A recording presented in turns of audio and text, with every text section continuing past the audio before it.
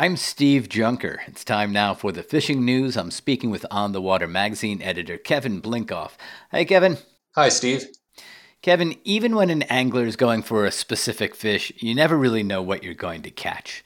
Today we're talking about surprise catches, unusual fish, and part of the inspiration here is a fish recently caught off Provincetown. Tell us about this. So this week we heard a report from Captain Bobby Rice, who fishes out of Truro. He was fishing for bluefin tuna, which is pretty common this time of year, a couple miles off of Provincetown, and a white marlin took one of his baits. That's really unexpected. White marlin are common maybe about 20 to 30 miles south of St. Martha's Vineyard in Nantucket. Rarely would you find them that far north and that close to the shore in Provincetown. So the fish was about 125, 130 pounds, brought it to the side of the boat and released it and let it go.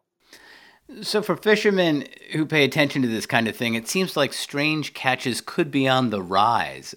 What do you think about that idea and why it could be? It definitely seems that way. Here at the magazine, we get a lot of reports of strange catches. And maybe that's one reason. Maybe we're just getting more reports. There's more people on the water. They're more likely to take pictures and shoot video, and they're more likely to share it on social media.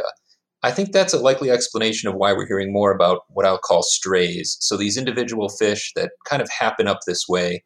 We saw a sailfish caught in the canal a few years ago. We've heard about red drum caught in Buzzards Bay, a tarpon off Nantucket. In the past, this would have been just a rumor. Now we get photos, we get video, and we get to spread the word on social media. Just the fact that more people are out there with more cameras might be part of the explanation, but there could be more to it, right? There could be a difference in fish populations. That's another possibility, especially when we see things like this year we have big numbers of bonito in Cape Cod Bay.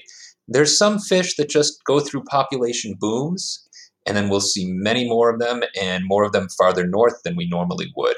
And that's something that when we look at historical records, say over the past 100, 120 years, it has happened in the past. So that could be the explanation again for something like bonito being caught in Cape Cod Bay. We saw a few years ago lots of small bonito suddenly show up. So it was just simply a good year for them, a good boom. Now as they get bigger every year, they've been coming back. Who knows if this is a trend that will persist or if in a few years they'll be relatively rare north of Cape Cod. Another thing you hear fishermen talk about is warming waters and how that could be changing the patterns of fish that show up here. Right, that's definitely playing a role. Climate change and how it's affecting ocean temperatures, especially around our waters. We're definitely seeing some fish population ranges shifting to the north, and it all depends kind of on what time scale you're looking at. We see some things that just one season is a little different than the one before, and then we're also seeing long-term changes year over year. So it will just be interesting to see what comes next. Hey, let's round up the fishing action. Speaking of what comes next, what should we be looking for heading out this weekend? Well, the action has really started to pick up around the Cape with lots of bait around. We're hearing good reports of striped bass moving into the Cape Cod Canal. We're hearing lots about albies and also Spanish mackerel in Vineyard and Nantucket Sounds. That fishing has really improved in the past week or so.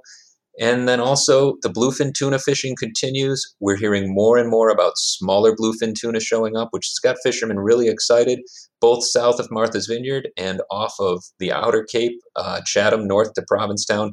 And these are tuna in maybe the 50 to 75 pound range. A lot of fun for anglers who can find them. For more on fishing the Cape and the islands, check out the fishing forecast at onthewater.com. Kevin Blinkoff, thanks a lot. Thank you, Steve. For WCAI's The Fishing News, I'm Steve Junker.